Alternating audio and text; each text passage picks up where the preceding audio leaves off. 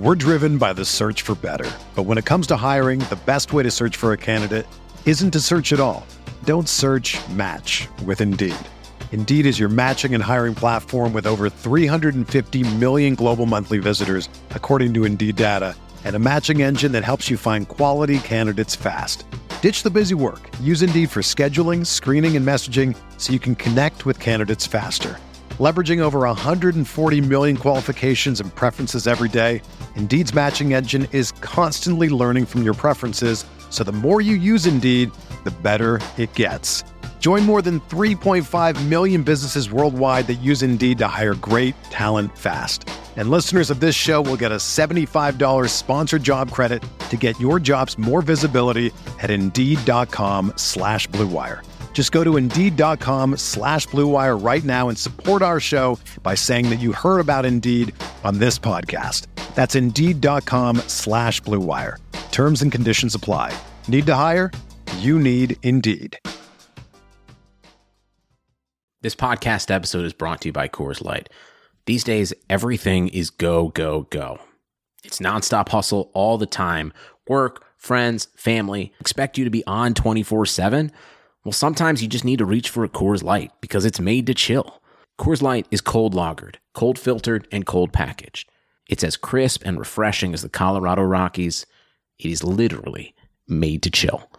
Coors Light is the one I choose when I need to unwind. So when you want to hit reset, reach for the beer that's made to chill. Get Coors Light in the new look delivered straight to your door with Drizzly or Instacart. Celebrate responsibly. Coors Brewing Company, Golden, Colorado. Today's episode is sponsored by Untuck It.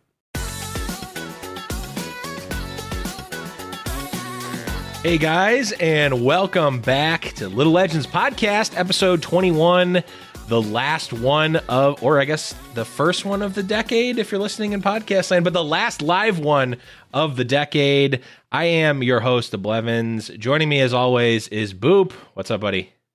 Giving you the double hand salute. And joining us today, our illustrious guest, none other than Mort Dog. Thank you for coming on the show today, bud. Praise him. Hey, no problem. Glad to be here. Oh, man. Yeah, this is definitely... we're both very excited to have you on. I have consumed a lot of your content from streams to tweets to everything. And obviously we've played a lot of TFT, so very, very happy to have you on. Yeah, like I said, glad to be here. Awesome. Well, we are going to be talking to Mort extensively today, so if you are listening live, get some questions in chat. Can't promise we'll get to everything because we are on a little bit of a time schedule here, but and I'm sure there's going to be a lot of questions, but we are going to get to what we can. Before we jump in, and really, I mean, we're just, Morton, I'm sorry, we're going to grill you today. Oh, no problem.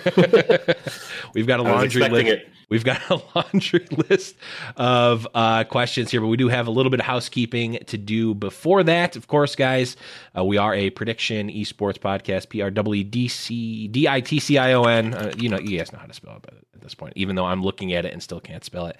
Make sure to follow us on there as well as on this feed as well. And of course, you can support us over at patreon.com/Little Legends Podcast as well. No new patrons this week, but we have had a lot of support in the past few weeks. So thank you guys for that. Hey guys, this is Future Blevins here. I'm jumping in because we didn't quite get to all of the news and housekeeping on the show. Obviously wanted to take as much time and get as many questions in with Mort. So I'm just going to jump in here and talk about some of the things that we didn't get to do on the live show. One thing I wanted to announce here is that this Friday, we are doing the first game night collaboration with Giant Slayer. So around 8:30 Eastern time on Friday, we're going to be at twitch.tv/Giant Slayer for game night. If you want to play, go over to discord.me/Little Legends Podcast. It's still going to be in the same Discord. We're going to be on a different Twitch channel. It's going to be nice and fancy. We're going to have all sorts of cool stuff there. So make sure you're checking out that. We're also, Giant Slayer is also doing their fight nights, which used to be the Heroes Hearth fight nights. Everything for Heroes Hearth that is TFT related is now Giant Slayer. So if you're wondering where that's from, 9 Eastern, twitch.tv/Heroes Hearth. This is going to be the last one on the Heroes Hearth channel, but it's the same Fight Night series that we've been talking about and that you guys have seen. So make sure you check that out. It's going to be on Heroes Hearth now. It will be on Giant Slayer TV moving forward. The other piece of news here is the Fandom Legends tournament has concluded. We saw the end there. Grand Vice actually ended up taking that one down, and I got to watch a little bit of that over the holiday. He dominated that the last few rounds there. I think he won. He got first in 2 or maybe 3 of 5 matches. I think in 3 of 5 matches, he got first place in that lobby, and that was a stack lobby. But down the line, we had Grand Vice in first, Dark Hydra at second, Liquid Hyped in third, Alan ZQ in fourth, Bersalis in fifth, Salvi in sixth, Crowan, friend of the show, in seventh, and Tabs in eighth. So just an absolutely stacked lobby, and Grand Vice just dominated. He ended up with 46 points. Second place had 34. So just like a lap ahead in a lot of ways. So it was definitely a great event to watch. Hoping to see more of this type of event in the future with this competitive tournament. And it was a really great one to watch. And huge shout outs to Fandom Legends and State Farm for sponsoring them. Was just a cool event. All right, guys, we're gonna get back to the live show. I guess what was live then, but anyway, I'll send you guys back over. Enjoy the rest of the show and enjoy the interview with Mort Dog. Okay. Now we'll start the show off like we always do, and we'll start with our guest Mort, and just talk a little bit about how was your week in TFT. I know we saw Santa Mort play some games last week, but any notable games for you? Anything stand out to you? Nothing too crazy. I've actually been trying to not play TFT for a week because I've been so 100% TFT for about 6 months straight. That being said, I did jump on PBE yesterday or today actually, and played a few games. A lot of second places is what I kept running into. Could never quite finish and seal the deal. But trying out all the new items.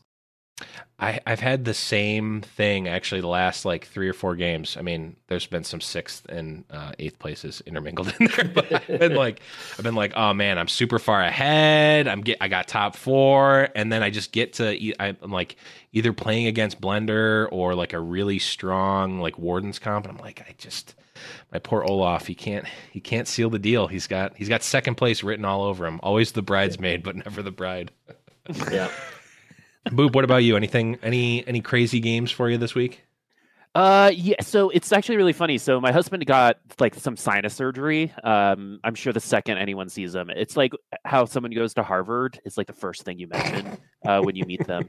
And so I've been kind of stressed out about that because I see one. Self-admitted he's a drama queen, and so when I play TFT, that's always in the back of my mind, right? What is he going to ask for next? And so I haven't gotten to actually dive in until the other day, where I was finally I was I need some space. All right, I've been helping you too much. And I'm gonna go play some games. And so I got into some TFT, and I got whipped hard, man. Super hardcore. I am out of practice. This is not something that I felt was riding a bike. Before I've taken some breaks and came back, I was all right, these are the things that are good and blah blah blah. But this time around, man, all my games have been awful. And it's all on me. It has nothing to do with Mort. I wish I could say it was his fault, but it's my fault, and that's unfortunate. But really, at the end, it's really my husband's fault for getting surgery. And so that's my that's my week in TFT. Cheers. Yeah, I like I was saying, I've had a lot of second places, but I've been actually steadily climbing. I'm making my way back through Plat, almost back in Plat 2, I think. Nice. Yeah, I wanna get back to Diamond like I was in season 1, but I don't know. It's feeling like it might be a little tough, but we'll see. each patch. I mean, this actually 9.24b has actually been very, very nice to me, but there's been some where I've just been like, it just didn't click for me. Took a little bit, but watching hours and hours of Challenger players on stream is very Diamond helpful. 2 is where I've peaked so far this season, which is higher than I was set 1. This shouldn't surprise anyone, but I usually play best right when a new patch hits. It's almost like I know a little bit more. Weird. That's so funny. So, quick question before we get on, because this kind of like reminds me of something. And so you work so closely with the game. Like when you play, do you ever like see something and just like one, you're like, I'm proud of that one, or two, it's like, I got to change that, right? Because I think you would assume that since you work so closely with the game, that it'd be very easy for you to like notice those things. But on the other side, like when you're playing, do you go through all like the different kinds of strategies? Because Diamond 2 is pretty high, but since you make the game, maybe some people might expect that to be higher. Yeah, so that's actually one of the reasons why I struggle to climb pretty heavily, is I'm always trying all the different strategies to see like what's working, what's not. Mm-hmm. I think you see this sometimes when I play on stream. It's like, I don't know, let's try 4 Desert, 6 Berserker this time, see how that goes. Why isn't that working? What's wrong with it? And so oftentimes, like, if I wanted to climb, it's like, sure, I could run Blender and Berserkers every game. Great. No problem. But that's not going to help me be better at developing the game and understanding why light doesn't work, for example. In fact, right before this, I played a live game, just a normal real quick, tried to force light. And it's like, why isn't light working? What's its weakness? Where is it struggling? Like, what would we have to change to make this comp work in a current meta? And so like that's part of the process that you have to do when you're playing the games. That seems like a double-sided sword, man. Or it's one of those things where you want to try to enjoy yourself and appreciate the game that you developed, but at the same time, it's like seeing a piece of art that all the mistakes on, right? It's like when an artist shows you their work, the first thing they'll do is point out what's wrong with it, right? So I'm sure you're doing a lot of that on your own. That's got to be tough to balance. It's definitely tough at times. It's interesting because like we have our perception of what the game is and what the game should be. And then you see how players end up playing the game and how it ends up. So, for example, we've been wanting Six Inferno to be a pretty playable comp for a while, and we know that like it's definitely something that can succeed, but players were struggling to find out how to build into it. Like you can't just buy all the Inferno and make it work. You have to plan around wardens and things like that. And so then when it finally comes together, there's a bit of like, I told you so. I knew it. I knew what was going on here. But at the same time, when like that doesn't play out and you're like, well, wait, why aren't Rangers working? No one's building them. What's going on? Are we wrong? Are they wrong? What's going on? Because sometimes like we talk about balance on both League and TFT, and it's like perception is sometimes more powerful than actual numbers. So perception is reality is something a wise man once said to me once. Yeah. I mean, Berserkers were on and we're relatively close to as powerful as they are now for a long time. And just, I remember when they first came out, some people in our community were playing and it was like, yeah, these just aren't good. But then it was like, oh, the unlock is you need to have a Hush on Olaf, or you need to have RFC on Olaf, or both. Yep. And it's like, oh, all of a sudden they went from like, this isn't worth it at all to this is a very legitimate strategy, and nothing changed except for, oh, people realize that that's good. Yeah, or even something as simple as like some bold statements like you could never have a melee carry. And it's like, well, turns out if you give that melee carry a ton of lifesteal and attack speed and survivability, it can work. Or you can never have a comp with 6 melee units. It's just impossible the way they group up. And it's like, well, if they all cleave, sure enough, like that can actually work. So the other assumption was that a household appliance could never be at the top of the meta, but here we are. Yeah. The blender. Frickin' Blender. The blender. And Blender is one of those things like you didn't want it to be good. Like we never wanted Blender to be this amazing comp. It was cool that it was discovered, this interesting interaction. Mm-hmm. But when you know why it's good behind the scenes, you're like, ugh, that shouldn't work that way. God dang it. Yeah. Well, the good news is obviously you have the ability to patch these things. That's the beauty of an online game. And even though TFT's not technically a card game, I guess. I don't it feels very much like a card game, at least to me, someone who's come from Magic the Gathering and Hearthstone and all those other, traditional card games. And I don't know how much you still pay attention to MTG Mort, but Oko was a big thing that a Planeswalker from the newest set, and boy, oh boy, was he a bad thing for the meta.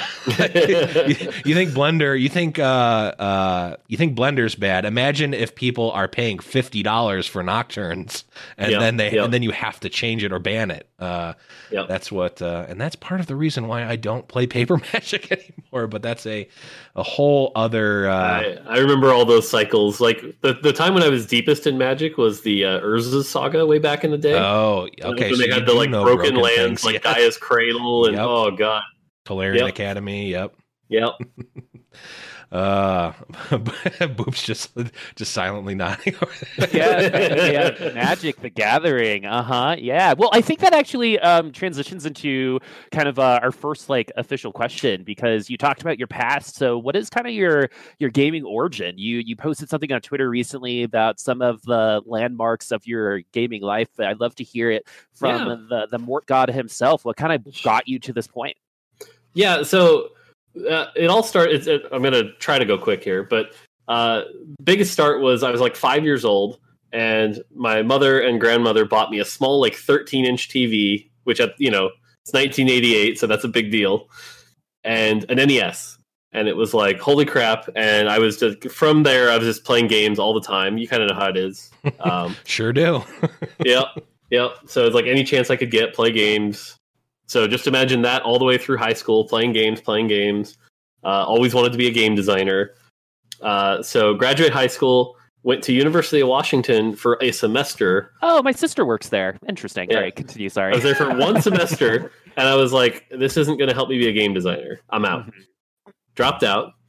Went back to working at McDonald's for a bit, because I'd done that in high school. Then found DigiPen, which is a gaming school up in Seattle. And it was like they had programming and art degrees at the time. They didn't have a game design degree. And I was like, okay, at least it would get me in the industry. It's better than nothing. I'm applying. I'm going in. Got there, did their programming degree. Now, what's crazy, though, is like my sophomore year, Nintendo Software Technology, which was right next door at the time, they opened up a game design internship. And this is like unprecedented. They'd never done it before, and they did it once after. So pretty crazy. And it was only open for juniors and seniors. And I was a sophomore. And I was like, no, like, you have to let me try. Because I'd grown up playing a ton of console games. I was basically NES, SNES, 64 kind of gamer. Didn't have PC till like 17. Yeah. So applied, beat out everyone else, did their level design test, beat out everyone else, got the internship, which was like, hallelujah. So then my last 2 years I was going to school and working at Nintendo as a level design intern. And then just stuck with it. Then from there, just years and years of, working at Nintendo, shipping games, worked my way up to director, came to Riot. Rest is history. But yeah, like I said, as far as games go, a lot of console games. PC, right around 17 with StarCraft. World of Warcraft was big from like 18 to 24. I have a couple Realm First 70, I think it is. Nice. So that was kind of fun. Nice. Man, this is some this is some boomer stuff, man. Yeah, it really is. It really is. This is the boomer show. Well, I think it's crazy how the gaming industry is all about just like putting your knuckles to the ground and just kind of like walking uphill both ways to school in 2 feet of snow, right? It kind of is like the epitome of that. So what kind of at Nintendo got you most prepared for what you're doing now? Because that's obviously like the basis of a lot of your experience. How has that helped you at Riot? What are some skills that you learned there as a young developer that you're still using now as someone who is a little bit more experienced? So one of the things that I think every game designer falls into a trap, especially when they're young, is like they go in there and they're like, all right, I get to make games. Time to make a game I would love. I would love to make this kind of game with deep, complex systems, and it'll be great. And I remember my boss at the time, it was like maybe my third day at work, and she's like, oh, Mort, you have to learn. We don't make games for you. We make games for everybody. That's true, And man. it was like very blunt, but it was very real, because the biggest thing you learn is like, as someone who's like deeply engaged in the gaming ecosystem, you're probably in the 95th percentile at least. And then someone who's a game designer, you're probably in the 99th percentile. And then someone who's, platinum or whatever, like you're in the 99.9th percentile. And so your perspective is very different than everyone else's perspective. And so at Nintendo, we had this thing, we called it the 35-year-old mom test, which, by the way, made me feel old now that I'm older than that. But we would bring in like 35-year-old moms who like barely played games and have them play the game. And it was like eye-opening, where it's like, oh, that's what they struggle with. They don't even know, oh, God. And we actually did something similar when we redid League's tutorial. And it was the same thing where we had a couple designers who were younger on the team be like, oh, wait, they don't know how to right click? Oh, God. Oh, no. Yep. Excuse me, his grandson. 95% of the people we had test the new tutorial, first thing they did, they burned heal. Because it's on crazy. D. WASD. Oh, yeah. First thing, every time. That's like some eye-opening stuff, right? Like, and why UI is so interesting. It's just like, you don't know how me as the 30-year-old guy is going to interact with this particular piece of UI versus my mom, who, I don't even know if she knows where to put her hands on the keyboard. Right? Yep. Crazy. And so one of the biggest skills as a game designer we can have is like empathy for a bunch of different people and different perspectives and how they'll perceive things. And so it's like, knowing how a challenger player will interact with TFT is one thing, but what about your silver player? How do they interact with it? How do they see? And in TFT terms, the example I always bring up recently is Olaf, where it's like, Olaf is really frustrating if you don't know how to counter him and seems overpowered and broken. But actually, at like challenger level, he's like kind of okay. So it's like, how do you make sure that the lower skilled player can understand that and feels fair and figure out the counter versus the higher skilled player? Yeah. Also, never tell people how to beat Olaf, because I need to get higher in rank before I need to grind up a little bit higher before people start countering my Olafs. Okay. Good thing that's not what this podcast is about today. Yeah. I will have to. I will be about the whole show if we start giving away how to beat Olaf. He's unbeatable, guys. Don't let Mort doesn't know. Olaf's actually unbeatable. When you see me playing Olaf, just sell all your units. Accept your fate. Yeah, just accept the fate of the bearded Viking. So you started at Nintendo, and obviously I know just from listening to your streams that you worked on puzzle games at least at some point. What kind of got you into like strategy games versus, obviously you could have been in platformers? I mean, Nintendo does the full variety. What kind of led you towards strategy games and eventually into the TFT? Yeah, so this is something interesting I think a lot of people don't realize about the gaming industry is like the best designers don't actually get to necessarily work on what they want. And so it's like, I actually don't really like puzzle games that much. They're just not really my cup of tea. But it was what NST was making when they hired me and what we were told to make for a long time. And so if you can be a good designer at something that you're not super passionate about and find a way to be passionate about it, that'll prove that like when you finally get to work on something you do want, just how much better you'll even be. One of the games I had to work on at Nintendo was called Crosswords Plus.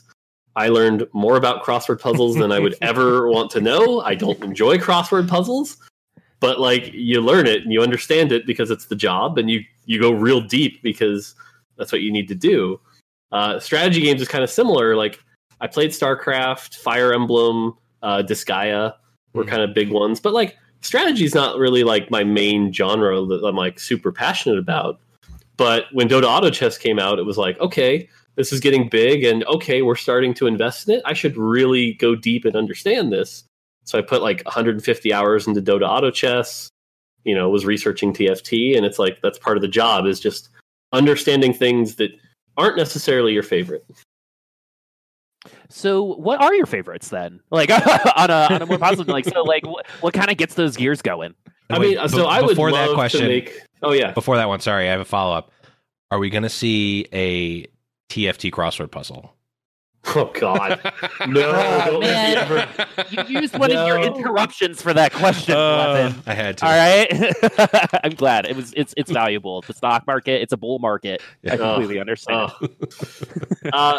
No, favorite genres though. Metroidvanias have been sort of my if I could work on anything, it would be a Metroidvania.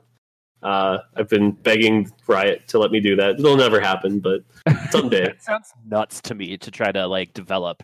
Oh man, because Castlevania and stuff, right? That stuff seems so hard. There's so much there, and it's like, how do you balance difficulty and stuff? Is that kind of what speaks to you about it? And yeah, so actually, our sophomore project at DigiPen was a co-op Metroidvania. Sick. But it's a combination of the level design as well as the RPG systems that Castlevania brought to it. Mm-hmm. I found over my career I'm really passionate about the systems, which is one of the things I love about working on TFT. TFT is actually just a domino of systems applying to each other, right? How do the items affect the moves, affect the characters, and so that mathematical part of it has been something that's fascinated me for a long time. Metroidvanias have that to a degree, as well as the pathfinding of what's the optimal route and all that stuff. Other things I don't know if I'd ever want to work on one, but I like playing platformers. Those are fun. And then the other big one is loot grinders, like Diablo 3. I'd love to work on something like that. Oh man, I love platformers. Do you remember the Lion King platformer on the Sega Genesis? That was the hardest game I've ever played. I liked the Aladdin platformer for Super Nintendo. That was good too. Disney actually made some good games back in the day. There's a bundle now that has both those games on it for Switch. What?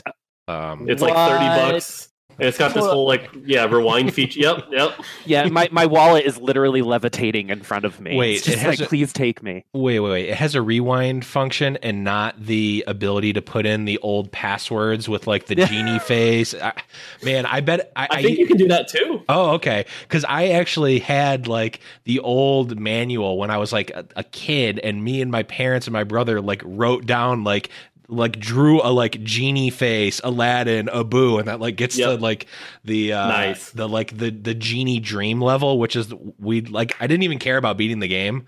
I just kept playing that level over and over again when I was a little kid.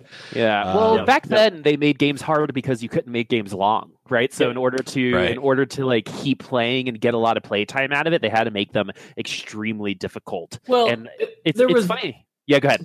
There's that aspect, but there's also it goes back to what I was just saying about how we don't make games for ourselves. You see this a lot with indie developers, right? They make a game and they're all really hard. And they end up that way because oftentimes those indie developers are, frankly, a combination of inexperienced and not necessarily looking at a broader target. Mm-hmm. And so they make it for themselves. And it's they play it every day and it ends up hard. And they're that's not that hard. I notoriously, I look at things like Super Meat Boy's last few levels, and you're what? What about the first few levels? Because that's where I got caught up on Super Meat Boy. I beat Super Meat Boy, and then you get to the Dark World, and you're just dude, come on, come on now. Is this even fun anymore? Yeah, and clearly there are a small subset of people who do find it fun, but I think that's sort of what we were going through in the early phases of the industry as well. Is it's this is what's fun, Yeah. Well, that small subset of people are playing in games done quick right now, which Boop has on his second monitor while this podcast is going on. So that's not true, but is a good idea. No, I gotta put all of my focus on the Morkod here. So you talked about your what your favorites are and how you like the different trees in the Auto Battler, how everything is kind of dominoes related. So you liked it. You mentioned that Riot was exploring it. When did Riot start thinking about this, right? What was the moment that they're all right, we're going to make this game? Was it influenced by the popularity of Dota Auto Chess, or was it something that you always had in mind? Yeah. So League of Legends was basically, historically was formed from the original Dota, and the popularity and Riot's success is sort of attributed to, we took a game that was sort of blooming a new genre, and we were hey, that's cool, and we made our spin on it, and we made it better, and the rest is history. And so oftentimes I think Riot is looking for things like that. So fast forward to Auto Chess, where Medler and a couple other people around the office had sort of discovered it and were like, this is really fun. This is pretty cool. And it was taking off really well in China at first, and then started to spread as well amongst the Dota community. And so it was another opportunity where it was like, this seems really cool. There's a bunch of stuff that we hate about this. There's a bunch of stuff we love about this. What if we did our spin on it? And so Medler worked with a bunch of the other leadership team and sort of was like, okay, let's do our take on this. Can we make that happen? The team started prototyping, figured out that was possible, and then pushed from there. But there was even debate of like, should this be its own game and its own engine? Should it be inside of League? Lots of conversations in that regard. And so we've been pretty open that like the fact that Dota Auto Chess was so much fun, we're like, this is really cool, new genre, let's do it ourselves. And so now what we've got is like, we've got TFT in our hands, which, as I keep mentioning, is like a new genre. And we're still learning like what this genre looks like 6 months later, a year later, because there's no blueprint for that, That's definitely true. I mean, the one thing I miss about playing original Dota Auto Chess, the mod, is just the fact that I have to like press Z on my horse to sell. I mean, is there any thought of putting that back? God, it was so bad. The controls were definitely challenging, and I'm sure the developers were dealing with like the limitations of the engine or whatever, but they were rough. And that was like the easiest thing. It was like, you'd look at this and go, okay, the UI needs to be better. Sure, great. But what about the gameplay? How do we make this our own? And that's where like Volty and the team, because Volty was the lead designer before I joined, they did a lot of cool stuff like the hexes. They got rid of spell cooldowns, things like that. There were some pretty good innovations that I think have helped us.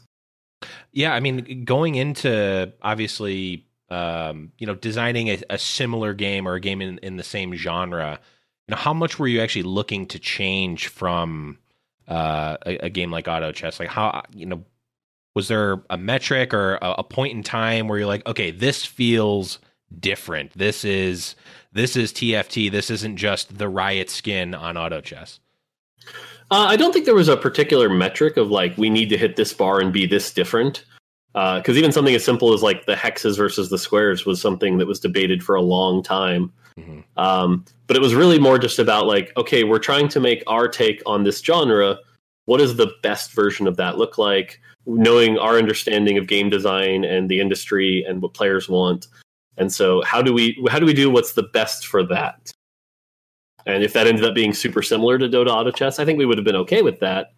It just so happened that there were certain calls and certain changes that wasn't the case. So yeah. Interesting. So you've mentioned your team a lot, right? So what is the structure of that team? How many people are on it? Because I think a lot of people are very curious as to like what the inner workings of Riot and how they give all the resources. Because after the 10-year anniversary, you guys look like a company of like 8 million people, right? I mean, it's definitely a big company. It's definitely a big company. I always avoid answering this question explicitly though, because like when you say how big is the team, right? I could talk about like the core team. But what that would do is that would sort of not give credit to a lot of the support people that don't necessarily get to be part of the core team, but are doing a lot of really valuable work. So, for example, like approximate number, I think we have like 7 designers right now. It's like 7 or 8. A couple engineers, couple artists, things like that. That might be the core team. Product managers like Maple, dev managers. But then again, we also have people like our insights people who are helping us. We've got marketing, publishing people. And again, like when I start naming these people, it's not like this is their only job, but they're helping on the team a lot. We've got, the esports side that are working on the competitive coming up. And there's like a bunch to name. Even someone like Medler, who is technically the head designer of League of Legends. Well, TFT is part of League of Legends, so he has to come by and make sure we're doing things, so... And that's where, like, if you add it all up, it's like somewhere in the neighborhood of 200. But at the same time, probably 100 of those are maybe giving it, 5 to 10 hours of their time a week. And a bunch more are giving it 40, and a bunch more are giving it, more. And so, it's just, it takes a lot of people to run such a big game that is played by millions of people across the world. Even something as simple as like the servers running, right? And like, there were a couple bugs over the holiday. Right? Yeah, there were a couple bugs over the holiday, and it's like, I don't know who's fixing those. It's somebody, and they deserve credit. So, yeah, those QA guys, man, they deserve that credit. And I'm not saying that facetiously. QA, it's a tough job, man, and they're super valued because we wouldn't know what some of those problems were if it wasn't for those girls and guys doing it for us. Oh, we would. Yeah, and so that's why I don't like to answer the how big is the team, because 200 sounds like a lot, but for a normal game development team, it's actually like I think we're pretty small, and it's coming from NST, where we were a core team of 45. Yeah, it kind of sounds like you guys are like your own little indie studio within Riot. It's kind of like when I hear like 7 developers and we get help otherwise, it's kind of what it reminds me of. Kind of. Totally off. Yeah. Kind of. And especially like the core team that started building TFT, like from the ground up, they were like a real guerrilla small team of like 15 people. Actually, that might even be too many, but early on, it was just like them. We hid them in a corner, and they worked their butts off to get that game going. Yeah, and we thank them for that work because, of course, absolutely wouldn't be here if they weren't. Absolutely. I gotta say, just personally, because I came in and I had played I'd played Dota Auto Chess. Just I thought it was fun, but it didn't really captivate me. And like when Underlords came out and TFT came out, kind of in the same general, and then the continuation of Auto Chess, but in its own client, like. I liked them enough. I liked all of them enough. But I didn't have any particular, I hadn't played League of Legends in close to 10 years. Like I think I looked back and I stopped playing League of Legends in like 2010. So like I had no bias towards TFT other than the fact that like the game itself brought me in. Like a lot of the, like, even like you mentioned, the spell cooldowns not being there, like that type of like, almost like we open the floodgates of like, you can kind of do anything and it might not be good, but you can kind of break the rules, so to speak. And that really kind of spoke to me. And is that kind of like a core philosophy for you and the design team, like having that sort of like unlimited potential in a way? Like you can have 58 Zeds. Now, there's been times when that maybe was a problem, but it's not always good. So this is an interesting thing because, while I am the design lead, there are a bunch of designers on the team, each with their own opinions and insight. And realistically, like we don't always see eye to eye. And the reason I'm bringing this up is like you mentioned the Zed example. Zed's an example where if I had got my way, actually, we probably wouldn't have shipped Zed. He would have been a much more boring champion because I'm more hyper focused on like the balance. Whereas Riot Whitrock in this case is much more like, this would be awesome. And it's valuable to have both. It really is.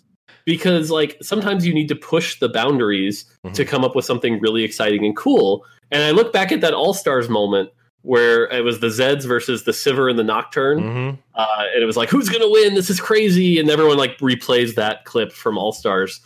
And that was a really hype moment that wouldn't have happened if I had been like, nope, balance is important. No fun allowed, And so, and I also bring this up because like certainly T, for example, who was on the team until like halfway through set 1, he was also really good at pushing the boundaries and doing a lot of cool stuff. The item system and how it interacts with everything else was something he worked on.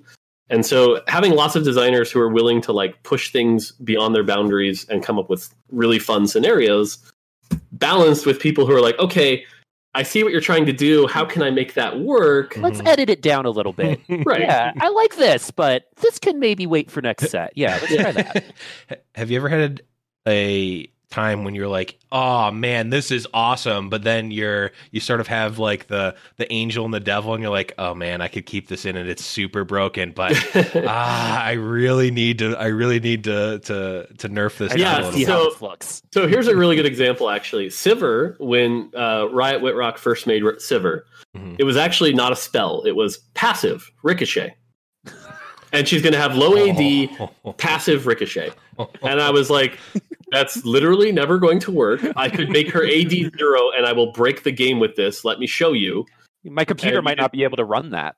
And we did one playtest. We did one playtest where I put 2 Titanic Hydras on Sivir and I just went, I mean, just saying. Oh, that's awesome. We're testing right now. I want that now Now I kind of wish I didn't ask No, that you question don't. because now I'll say with Hush, you really don't. You You don't want really that. don't. You that is that true. button. That is true. Oh man. That would So be- I think that kind of like. Oh, Blev, did you want to say something? No, I didn't. I'm just thinking. I'm going to be thinking about that Sivir with 2 Titanic Hydras for a long time now. Well, it's just like one of those things where you just want to see it, right? Yeah. I mean, that's kind of my job. Is like we have a lot of really talented designers working on the sets and coming up with cool ideas. And it's my job to go, okay, I see what you're trying to do here. How do we make this work to bring out the fun while also making it work in the game? Here's how it could maybe work.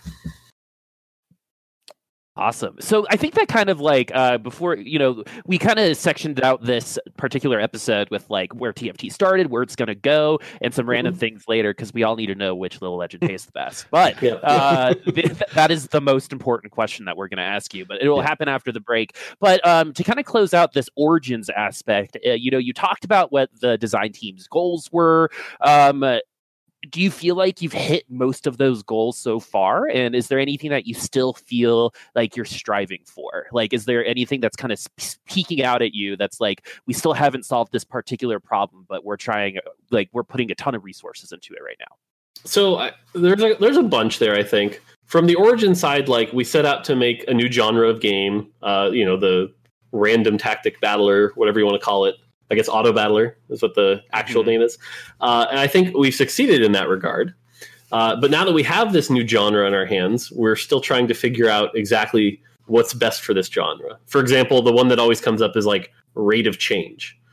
Set 1, we have had B patch after B patch, and every B patch was 20 things changing. And it's like, oh my goodness, this is a lot. And a lot of the more casual players were like, cool, I played a week ago. I have no idea how anything works. Bye, not playing. And so we've definitely toned that down. But even still, we're like trying to dissect, well, okay, what kind of change makes sense? I was having a conversation with Riot Jag at a football game, actually. And he said it really well, where he's like, actually, what I think is going on here is when you add new things to the game, players are like, cool, new things, I'm excited, I'm happy, no big deal. When you start to mess with what's familiar to them, that's where it starts to really like break the immersion and like understanding of the game. It's like, wait, I used to love running Kindred, and now 3-star Kindred's not good? What? I don't understand. And so like we're making revelations like that as we go, where it's like, oh, okay, so this genre needs this kind of thing. And so that's why I'm pretty confident like every set's going to be better than the next. But these are the kind of learnings I think that are going to be key to continuing this genre long term. Well, if that's the case, I mean, we've said it on the show multiple times, but Set 2 has felt like a completely new game in a good way to us. And just like, how many weeks or I don't even know how long Set 2's been out at this point, but it still feels fresh to me. It still feels good in a way that like I was still into Set 1, but there were definitely times in Set 1 where I was like, okay, I'm good with where this is right now. I'm going to step away for a second and play. Where now it's like, people are always going to complain about Blender or whatever the boogeyman is. But even that, it doesn't feel the same. It feels really good. So I just wanted to. And using that as an example, I think one of the key learnings going from Set 1 to Set 2 was like, if anything is going to be dominant, like let's say it's Ocean Mage, like let's not pick on Blender because it's weird and buggy and whatever. Ocean Mage is a comp we definitely intended to be strong. Okay, cool. If Ocean Mage is in a dominant meta, the way the set is designed is that you can do things like Poison and Mystic. And so, okay, then the meta will shift to Poison and Mystic. And then when that happens, people will start running Rangers and Predators. And you're like, oh, okay. And so like, that's the kind of healthy ecosystem we need to get to eventually, where it's just like, the meta sort of balances itself out. Yeah, and it's funny because you'll see that in a lobby, right? You'll see kind of like in like a microcosm of, okay, so no one's really running this particular comp, so these comps are going to be stronger, and they happen really small. But as you expand outward in terms of design philosophy, it makes sense in terms of, okay, this could be like a self-sustaining ecosystem, right? In terms of it'll transition based off of what is strong, but what is strong is never going to be, throat on the neck type of experience. Some of the challengers were joking around because Ace of Spades, who's a high-level challenger who puts out a bunch of videos, he had just put out a video on like how to run Blender. And then right after he put out the video, you could look up his match history, and he was playing a bunch of Wardens and Electric. Things that counter it specifically. And everyone was like, Galaxy Brain, Ace of Spades. Mm-hmm. I know, right? Oh, man, that dude's good at this game. I always wanted to, a long time ago when I was MTG was playing Paper and MTGO and all that stuff, I always wanted to get to a point where my stream got big enough where if I played a deck, people would invest in that card, and you could just Galaxy Brain. It's like, oh man, I own 10,000 Tybalts, so I'm going to play a deck with Tybalt. I'm going to top 8 a GP, and I'm going to be a billionaire. It's like, yeah. Yep. It's that happens in a lot of card games, where you're I'm going to make this card happen. Right? Oh, I thought you meant my actual thought of I'm going to be a billionaire from this card game. Everyone's going to need this card. Yes, everyone's going to need it. But that is a good place to put a little bit of a pin here. We're going to be back in just a minute here after the break with Mort Dog. We'll see you then. The holidays are almost here, and you know what that means? Gifts. And what better gift to give the guy in your life than a stylish shirt that fits just right? You ever seen an untucked button down? They look bad. Why? Because they weren't meant to be worn that way. Thankfully, there's Untuck It, the original button-down shirt actually designed to be worn untucked. No matter your shape or size, Untuck It shirts always fall at the perfect untucked length. And with the holidays near, there's no better gift for your favorite guy who needs an upgrade. Believe me, big guy like me does not like having to shop for shirts that don't fit. But with Untuck It, there's 50 plus fit combinations. They look great on tall, short, slim, athletic guys of all ages.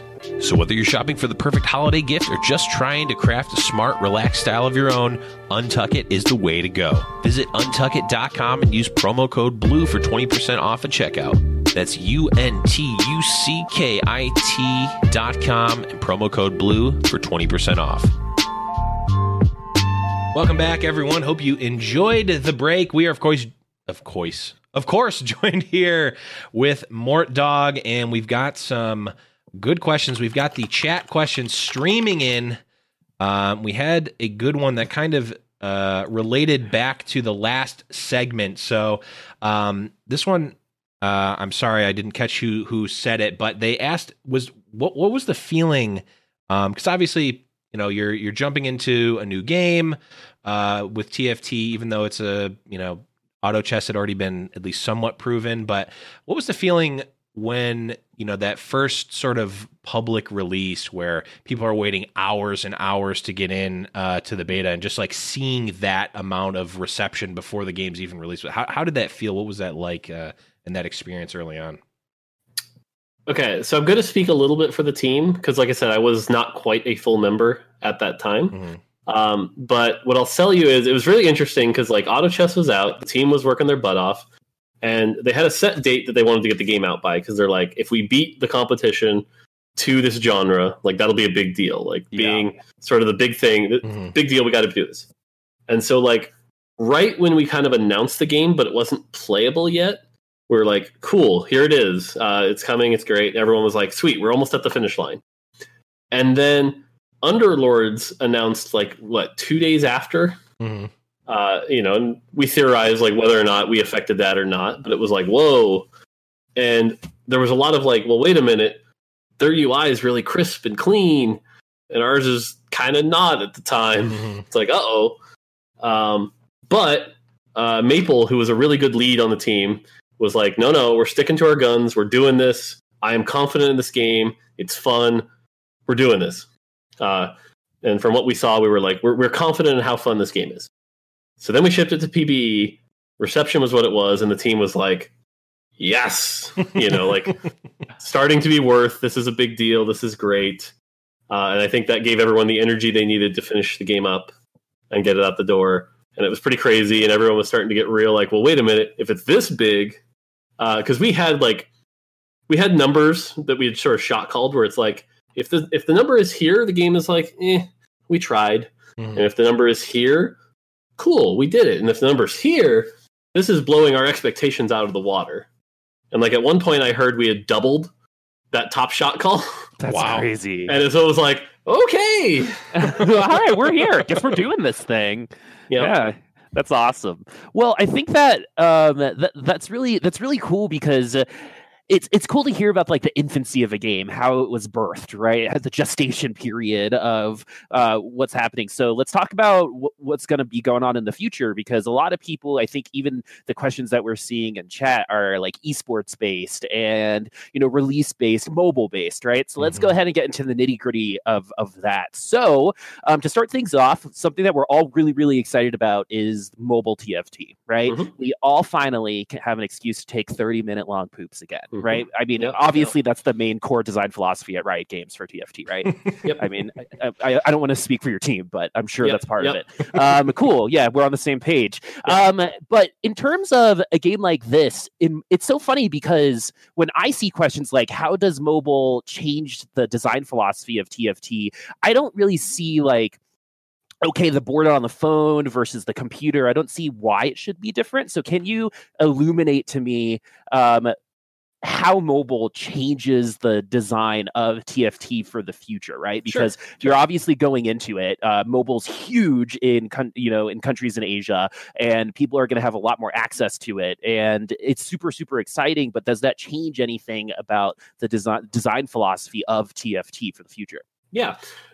So I think with mobile, I think sort of the obvious thing was like, hey, bigger market, right? Like with any game, you want to have sort of a bigger potential market. So that more people can play the game, and the more people play the game, the healthier it'll be. So cool. Mobile is a pretty obvious example. And with TFT in particular, it's like, porting League to mobile is obviously going to have its own challenges because the control scheme is different and things like that. But with TFT, it's like, no, this all works on mobile. Great. So like porting it over shouldn't be too bad. There are obviously some challenges, UI space, things like that. But overall, should work pretty straightforward. Now, from there's a bunch of decisions that could be made.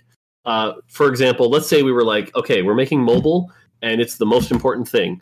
What we would probably do is we would say, okay, game time. Game time needs to go down pretty heavily. Or we would say something like, hey, mobile screen space is limited. We should probably go back to 3 rows so that we can fit more board into the space. Those would be the kind of calls we could make. But with this, I think we're being pretty clear that like our design philosophy is we've got an established audience that is happy, and that's good. They like the game. Cool. Mobile should be about growing that audience to finding more people that will like this game. Not changing the game to mess with people who are already existing, but find more people like that. And so every decision we're making is like, don't sacrifice the game quality as is on PC, but still try to expand the audience. And so an example is like, hey, in the back of our mind, yeah, game time going down would be a good thing, but we're not going to like double player damage to force that.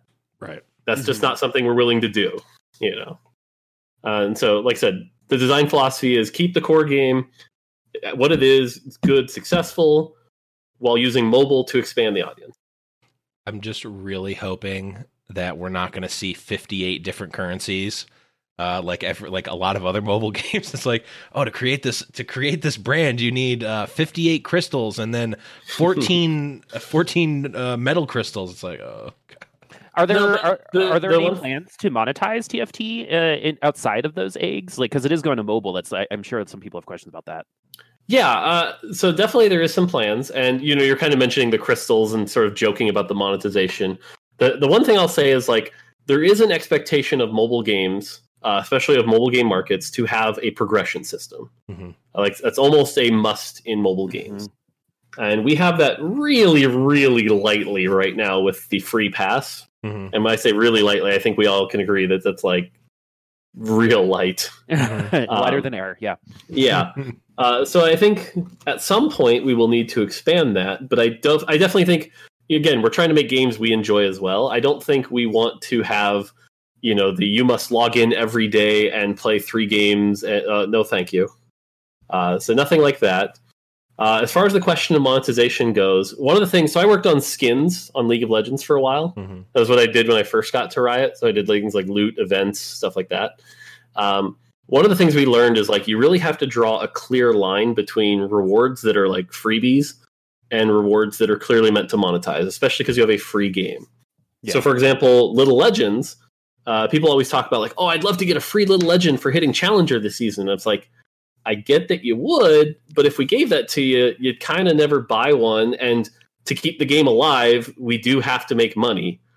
So Little Legends and maps are going to be one of those things. And when I say maps, I mean like the higher quality, the Freljord ones. Yeah. Because even that's actually a debatable one where it's like, well, wait, why would I buy the Freljord one when I have the cool ocean one? Because the Freljord ones are awesome. That's why. Yeah, I mean, that's the hope. We do have to draw that clear distinction where it's like, we have to make money somehow. Mm-hmm. And so one of the other things we'll probably be exploring at some point is a paid version of a progression system, battle pass kind of thing. Mm-hmm. Like Apex has. Yep. Yeah. That'll be your choice. Again, like nothing, obviously no pay for power, but we'll probably be exploring something like that. But other than that, we probably don't want to do much more than that because we're not trying to like be one of those games that's like, here's a million things to buy. It's like, no. Our focus is a fun game, and if you want to support us, here's some cool stuff to buy. Yeah, and for what it's worth, I have no problem with there being more things to buy. I just hate the confusion of, like, I actually, because of one of your tweets, I actually started playing Puzzles and Dragons again, and there's 5,000 different currencies and, like, a bunch of things, and, like, I don't even mind, like, I have a job. I have disposable income. I don't mind paying for things that I like. I've spent more money than I'm willing to admit on Little Legends eggs and Freljord skins already. I just don't want like like 3 different types of crystals to do like certain things, and then you always end up with like 17 crystals at the end. It's like, come on. Agreed. I mean, every time, so when I was working on loot stuff for League of Legends, like one of the scariest things was every time it was like, and we'll need a new currency. And you're just like, no, find a way to do it without that, please. Mm-hmm. Yeah, I mean, I totally understand. Like, the more you add, right, then it just becomes more to manage. And the last thing you want is for every time you open up your game to have to, like, work, right? It's like, okay, I have to farm this to buy this in order to get an extra game here. And eventually that becomes the game. You're not playing the game anymore, right? You're farming currency. And I'm glad that you guys are actively trying to avoid that, because I will spend hundreds, thousands, millions of dollars on Little Legends, right? Like, no problem. I know it's just a digital thing, but I mean, I'm going to buy Little Legends, whether you like it or not. And it's good to see that you guys know that too, right? It's just like, all right, this is how we're going to keep our ecosystem going to keep this game going into 2020, which is tomorrow, which is nuts. It's a new decade. So what are some of your guys' goals? Like, we know that there's mobile. There are things like Spectator Client that a lot of people are asking for. Is there going to be one for mobile? I'm sure you know all the questions. So let's lay it all out now in terms of goals for 2020. What can you tell us? Okay, well, I mean, obviously there's the big ones, right? Like, we've got mobile. We'll need to launch set 3. Our typical plan right now is about 3 sets per year. So if we look at 2020, we're looking at set 3, set 4, set 5. So all of that has to be done. From a gameplay standpoint, the big thing here is like continuing to learn what makes the game tick, what makes it grow. Because again, I talk about things like rate of change. We've been talking about, like, a lot of interviews lately, that set 2 has ended up less flashy and less viewable than set 1, for example. So while it is better from like a gameplay balance standpoint, it's been worse from that regard. So it's like, okay, we've learned what worked, what didn't, time to move it forward. And I always compare this to Magic again, because like, you look at some early Magic sets and they're pretty bad, but like, you got to walk before you can run. And so learning some of that will be good. And then, there's lots of features. Like, I literally spent some time over my break just making a list of stuff that's like things I want to get done in the game. Spectator's one that comes up obviously a lot. I think as soon as some of the engineers free up from mobile, we'll get on Spectator. The nice thing, Maple tells me that once we do Spectator, we get replays for free because they're similar tech. So, like, that's pretty cool. I mean, it only took regular League of Legends like 8 years for that. So I think you got a little bit of buffer time. Yeah. we have announced that there will be a competitive scene. I don't know much about it, so I can't really provide much insight there, but there will be a competitive scene in 2020, so that should be exciting. And then just figuring out how to improve various little, like, again, I'm the math systems designer, so like I look at things like the carousel and I'm like, that could be so much better. Can we do all this stuff to it? So lots of little things here and there, but the overall goal is release all those big things and grow the game. Awesome. Well, and I just have to give compliments out to you guys in general. Something that we talk about on the show, and it's not just to blow hot air up your ass. It's for real. I've been in the gaming industry for a bit as a personality, and I've worked at some game studios in the past, and even my own studio wasn't and I was the person that was supposed to do this. Wasn't as like. Are you? I know, are you right? digging yourself right now? No. But what I'm saying is, you guys are some of the most responsive and most inclusive developers when it comes to your game, and that's something that I know is going to come in 2020, and I know is a philosophy for you guys, because I think you do such a great job in drawing that line of, we understand that you guys are opinionated or have strong feelings about this, but on the design team and what our philosophy is, we have to make these kinds of choices. But like, you guys are so good at letting us know that we've been heard, right? You've made changes based off the things that the community has said. But I'm sure that kind of creates a little bit of a difficult situation when it comes to relationship with your community in that way. Where do you draw the line, right? Because I think Kazakhstan is the easiest example of, I think that's probably the most emotional this community ever was, right? Was when that was super, super big, in terms of negative feelings.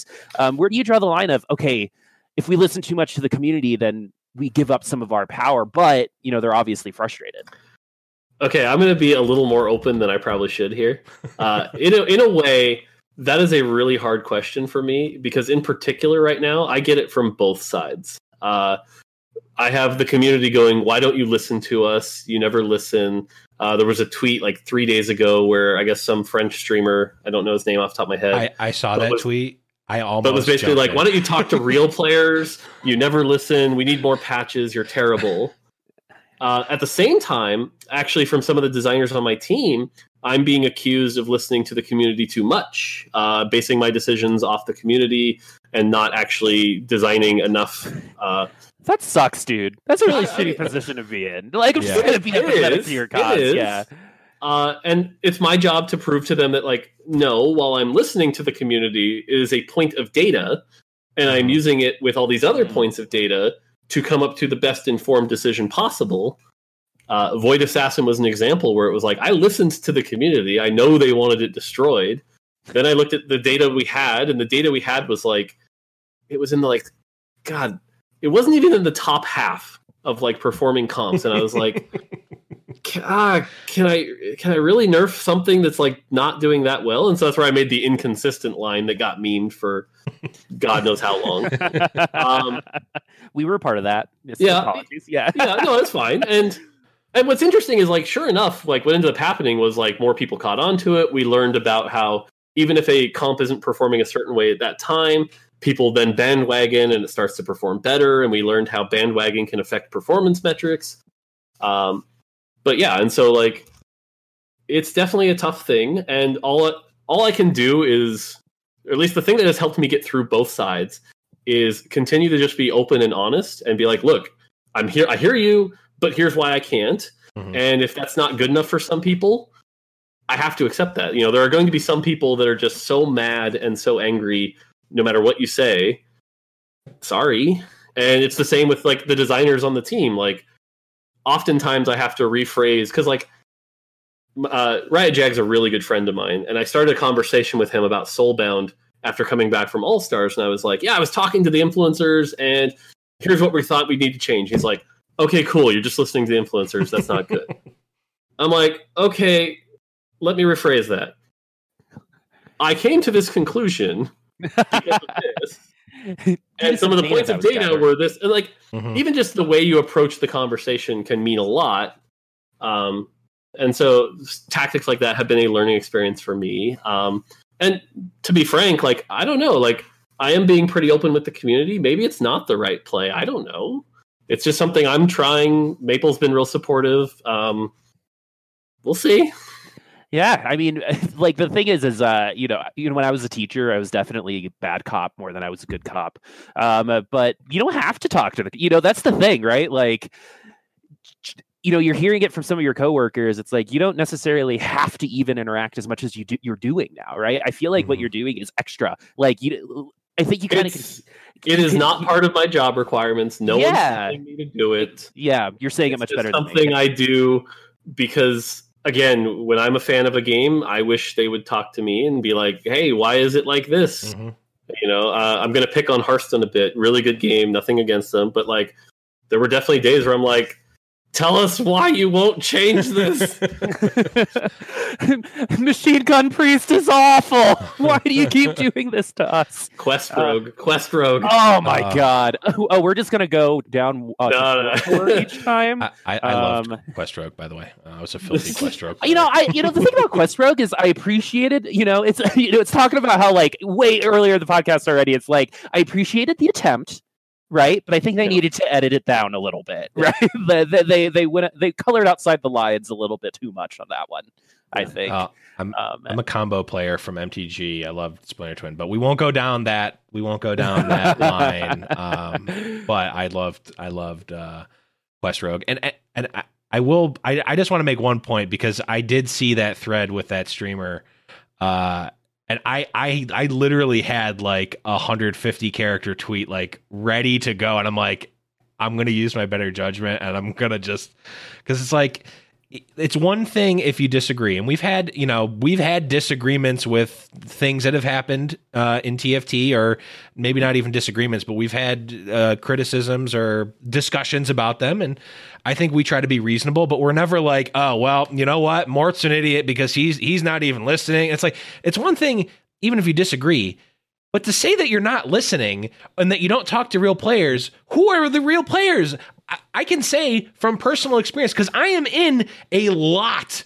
I watch way more TFT streams than I will admit because I'll probably get fired from my actual day job if I admit the real number. Okay. But you are in those streams as much as I am. I see you are in those streams too. I jump in them a lot. You are there for those players. And like, I literally see that happen. So that is, I mean, you're here right now. I mean, and I'm sorry, I had to get like, that was like the day after Christmas or the day before Christmas too. And I was like sitting in my girlfriend's family's like living room, just like furiously typing. And then I looked it over and I'm like, it's Christmas. I need to just part of this is also like it is the job, right? Like, I mean, I'm the design lead. I'm not the person doing all the work. There's a whole team behind me of hardworking people. And Leadership 101 basically says like when things are done well, the team did a great job. And it's true. Like it's got a team making a great set. Witty and the team made a bunch of cool champions, cool spells. And when things go wrong, it's the lead's fault because the lead let it happen. And that's, like I said, it's basic Leadership 101. And so if people are mad about a particular thing, cool. That's part of the job, and got to do it. I mean, I don't think a lot of other devs would have released every single Thieves' Gloves possibility on their Twitter twice.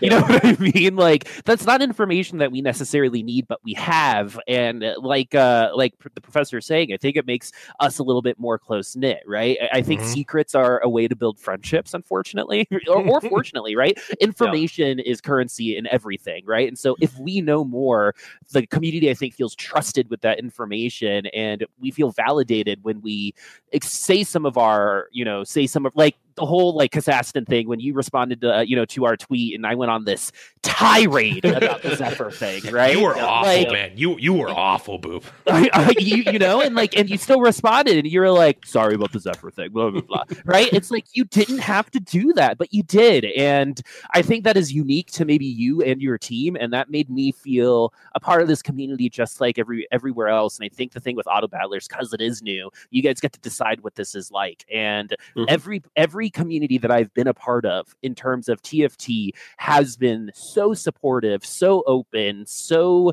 so family like, right? And I think that really does come from the top down. And so I think that's kind of like me appreciating that you do know where to draw the line. You actually said, I was in debate. I grew up in Washington, D.C., so politics is in my blood, unfortunately. And you actually are doing something, when you're saying, oh, I hear you, I want to be empathetic. You're asking the questions, you're acknowledging the response, but you're also adapting it to a point where it's like, but this is what it has to be, right? You have to make a decision. And I think you guys are doing that really, really well. So from us and at least our Little Legends community, we really appreciate that you guys are leading that charge as well. Yeah, and like I said, the whole team is just excited to have a passionate community behind them, keeps them energetic, keeps us working to make new things. So yeah. Speaking of new things, though, this is a question that I've brought up many a time on the podcast. I'm sure you're familiar with it. And Lev, jump in if you have anything here, because I think this is, like, in terms of philosophy, something that's really interesting. So I think, and this is just me personally, we're talking about 2020 again, and so let's talk about Legends Runeterra, right? So I think the player base is similar. Right. I know you guys probably have data that, says these people are, this, you talked about insights earlier, but are you guys worried at all about Legends of Runeterra and TFT kind of cannibalizing each other? I don't think so. And that's not just me spouting the company line.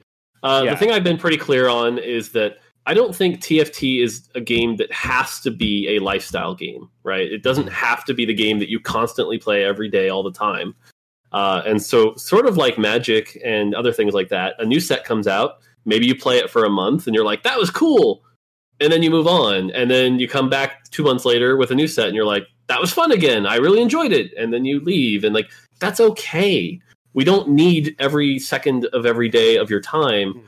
And so Legends of Runeterra is another game. And honestly, it's a game that similar people may like. And so I think what would be silly of us would be to like, release sets for both games at the exact same time. That would be pretty stupid.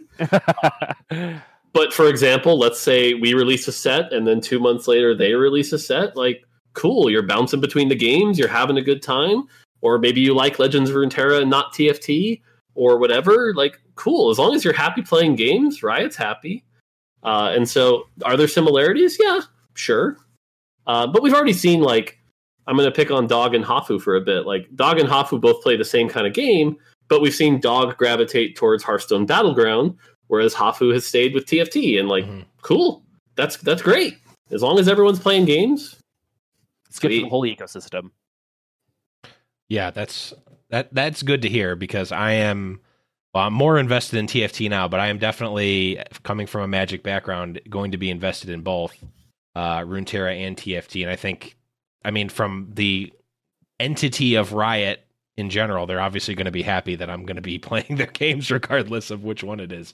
But no, that's good. That's good to know, because it is, I mean, we talked about it before, and it's like, well, when we first saw Runeterra announced, it was like, well, Runeterra was clearly a game that they had decided was a game. It's a separate thing. It is a full game. There's a full team. Oh yeah, that art is amazing.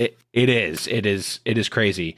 The full 9 on that. And TFT is also a great game, but it is inside of League of Legends. It, as you mentioned, like, exploded kind of in terms of your expectation. So it wasn't Riot going, okay, we're going to have 2 strategy games coming out in roughly the same time. It was, we're going to have one, and then this other one came up and exploded. So it's good to hear We've heard rumors too of other developers that were like, okay, Auto Jit Battler, we should make one, but we've got lots of time. And then they're like, wait, Riot made another game quickly? What? What? Yeah. I think someone actually in the chat said this was like, it's something that's very different between those two things too is, at least, again, this is just my opinion. Legends of Runeterra, like Lev said, was going to be a thing. There's obviously, and we've spoken about this on the podcast, and when it comes to developing like a competitive ecosystem and the future spectator modes and stuff like that, why haven't they come earlier than we had anticipated is I've always thought, my theory was that everything's been kind of reactionary, right? Like, you guys said it doubly exceeded expectation thing, right? Yep. So everything feels really reactionary. It's like, now that we have the player base, we can do this now. Would that be accurate versus Legends of Runeterra that kind of already has all of this in there? Yep, that would be 100% accurate. We are playing catch up, and sometimes we're actually paying the cost of going quick, right? Like, even something as simple as like our item system, the way it was put together early on was, to use an analogy with like twigs and rubber band and some glue and some love, and hopefully it sticks together. And we've recently had to go back and like, wait, if we're going to keep this long term, kind of need to make it more stable. And so we've been paying a bit of a dev cost to like go back and make sure it's in here for the long haul. I think League of Legends had a similar thing. Maybe still does. Cough, cough, client, cough, cough. One day, man, it'll happen, I'm sure. Yeah. But that's just, we do what we can. And I still think it was the right call because, again, people are playing a game now instead of playing a game 2 years from now. And, I think people don't play a game to have a perfectly scripted client. They play a game because the game is fun, Mm-hmm. The client's nice, but for sure. This is kind of a combo question, and I know you've actually touched on this in your streams before, but just for the podcast audience, I know you've talked about different ways to play, and more specifically, different ways to play with friends. One thing we've talked about on the show is, yes, Boop and I can go into a game and play a ranked game together.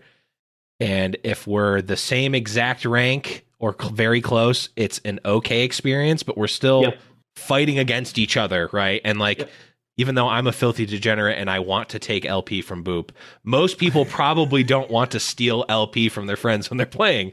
So can you kind of elaborate on at least the thought process behind either like a team mode or a way to play with friends that is more cooperative rather than so this has been an interesting problem. This is like, certainly, again, we hear the community. A lot of people have been asking for the 2v2v2v2 mode, and in fact, Ananda, one of our new designers who joined us from the Legends of Runeterra team, has sort of been tasked with this particular problem. So we've been doing some research because, again, we agree that like if the example I always use is like, so me and my wife could play TFT together. Right. And I say her in particular because she hasn't played yet. And like that, like take that skill differential. How do they enjoy the game together? And so we've looked at some other competitors. For example, Underlord did their 2v2v2 mode. And we're like, that's probably not right for TFT. I don't know if you've ever played it, but some of their rules are just like, they're complicated. I think challenger players would like it. Not many other people would. So we've been doing our own research into like, what does our version look like? We actually had one pitch we were kind of happy with, but the more we look at it, we're like, I don't think this is really going to land where we need it to. So right now we're kind of back at the drawing board on that, but it is something we're definitely interested in. And again, this goes back to resources where it might be a year before we get to it. Hopefully not, but maybe. But finding what's good for TFT to get people to play together is definitely something we want. Yeah, definitely. It is definitely. I mean, TFT does cover a large swath of different players, and being able to play with a friend who's just learning or something like that is definitely something that we're going to want. So that's good to know that is some of my favorite times has been like driving my friends, like spectating them and being like, okay, now buy this. Okay, now buy this. And this is why, right? I'm not the one playing and like I'm helping, I get to play with someone else. And so I think I think like another really big question in terms of, and we touched on it on the pre-show. So in terms of community and feedback, and we're moving backwards a little bit, but I think it's good, is who are we listening to, right? Like, someone in the chat was like, hey, does it have any weight to be a challenger at TFT, right? Who are you designing for? What is that philosophy? Because your core group is going to be the ones that are advertising your game on Twitch, right? Those challengers are going to be the ones that are bringing in those viewers. So do you make the game for them so you keep them, or do you and this is like an age-old game development question, right? Are you balancing to the top 1%? Or you're balancing to, the other 99 because I'm going to call you out on that because there's actually two different questions in there. I don't know if you realized you asked. Okay. Because the first is who do we make the game for? And the second is who do we balance the game for? Yes. Yep. Very good. I'm glad you called me out. Yeah, because who do we make the game for? The answer is we make the game for everyone. Everyone should be able to enjoy it. So, for example, an example would be like, maybe we should make a tutorial. Challenger players don't give a shit if we make a tutorial, and that doesn't mean we're not listening to them. It just means we have to make the game for everybody. And so there will be features and things that are needed for everyone to enjoy the game. This is why there's map skins to collect and other things like that. So we are making the game for everybody. Who are we balancing it for? Like I said with the Olaf thing earlier, that's been kind of the interesting debate. My philosophy, and again, some of the designers on the team don't agree with this. But right now I get to make that call. Is I am designing the game because there is not much of an actual APM check, execution check. I am balancing the game as if robots were playing it. So it's like if you had robots that would like synergistically try to beat each other up and find the optimal thing, what is balance? Mm-hmm. And that is what I've been trying to balance around. And so when challenger players give me their feedback and they're like, this is not balanced and here's why, that definitely holds more weight than, say, a silver player going, Olaf is overpowered, please nerf or I quit the game. That definitely has more weight. But when a challenger player says, we desperately need 2v2v2v2 exactly like Underlords, I'm like, I'm not sure that's correct. Mm-hmm. And here's why. So again, definitely holds weight. But the other thing, and I mean this in the nicest way possible, but oftentimes challenger players are very, very engaged. They play a lot, and they can get very hyperbolic about various things. They jump to conclusions fairly quickly sometimes, and so we have to be careful that information, while being given from the goodness of their heart, is correct. Need to do a little bit of research. Yeah, I was told by my father back in the day. I remember I was really little, and I was a musician. I was a music major in college, and I had gotten like a really bad audition. I was like in 5th grade, and he was like, "Remember, feedback. You don't need to be a sponge, be a filter, right? Because everyone has their biases towards how they give it, right? It's because of what they want. And if you take all the feedback all the time, you're never going to change, right? Because you never know which is going to be best for you. So it seems like you're kind of taking that same philosophy when it comes to, okay, challenger players know a lot about the mechanics of the game, but since they're so close, it's why doctors and psychologists can't work on their family, right? Because of that closeness, it's going to be a little bit difficult to like separate that emotion from it. Yeah, I'll call out like Delicious Milk, for example, who's been like the number one player for a long time. Mm-hmm. Super passionate player, but like he gets real energetic real quick. And it's like, he plays Shadow once, gets 5th and says, Shadow's the worst, please buff. And it's like, maybe not yet. I was going to say Cloud9 Soju, K3 Soju jumps out to me because I'm pretty sure I've seen him say that Rangers are both busted and also unplayable in the same game that he's played. Yep. And he's flipped multiple times. Like he's I think he does it on purpose because it's funny, but so that's one thing. But Boop, that actually reminds me of a thing, a piece of wisdom that my father actually gave me. And he said, Blev, yes, he calls me by my last name, even though that's also his last name. Don't ever read Reddit. Nice. That was very... I thought you were going to say something like, you can eat corn twice. Oh, God. And I'm out. Can I go watch Games Done Quick real quick? Can I delete? I'm Googling how to delete a podcast. Can I? Not just this episode, the entire podcast and all history of it. But I thought we could go through a whole episode without talking about something that made me want to vomit. But here we are. I've done my job. Let's get back into at least something related to gaming or not related to that. One question again, I've heard you kind of gloss around on your streams is things like the elemental hexes and are those looking to be something that's kind of like an evergreen mechanic in the sense that we'll see something like that in every set? And then to kind of piggyback off of that, I had some questions come in about positioning. And if you look at the difference between set 1 and set 2, positioning, you can argue one is more important than the other in terms of the difference, but they're certainly different. Where we're positioning against Hextech, we're positioning very specifically versus Assassins in set 1 versus all that. Is there, how do you feel about how positioning has played out in set 2? Okay. So I think there were like 3 There's questions. probably 3 or 4 different see. questions. Okay. So first off, let's talk about set mechanics. Elemental Hexes have done their job pretty well. They're a pretty simple mechanic, and the goal of them was to make each game play out differently. And in that regard, they've been a success, right? Like Senna on an Ocean game is like, whoa, she instacasts, which makes her way more valuable. Great. So some games with Ocean, you want to run Senna, whereas you wouldn't run Senna on a Cloud game. Cool. Because again, our goal was like, we want to make sure that if you look up a guide, it's not always the right answer. And so in that regard, that has helped. Cough, cough, blender, not necessarily 100%, but it has helped. And so we want a core mechanic like that in every set that, again, makes each game feel different, adds to the replayability of the game. We think that's healthy. Now, will Elemental Hexes stick around? Realistically, probably not. We'd probably come up with a new mechanic for each set. But that being said, if we found a mechanic that we're like, okay, this is just so good, it'll stay around. And what's interesting about Elemental Hexes is it might be there. We might not know it.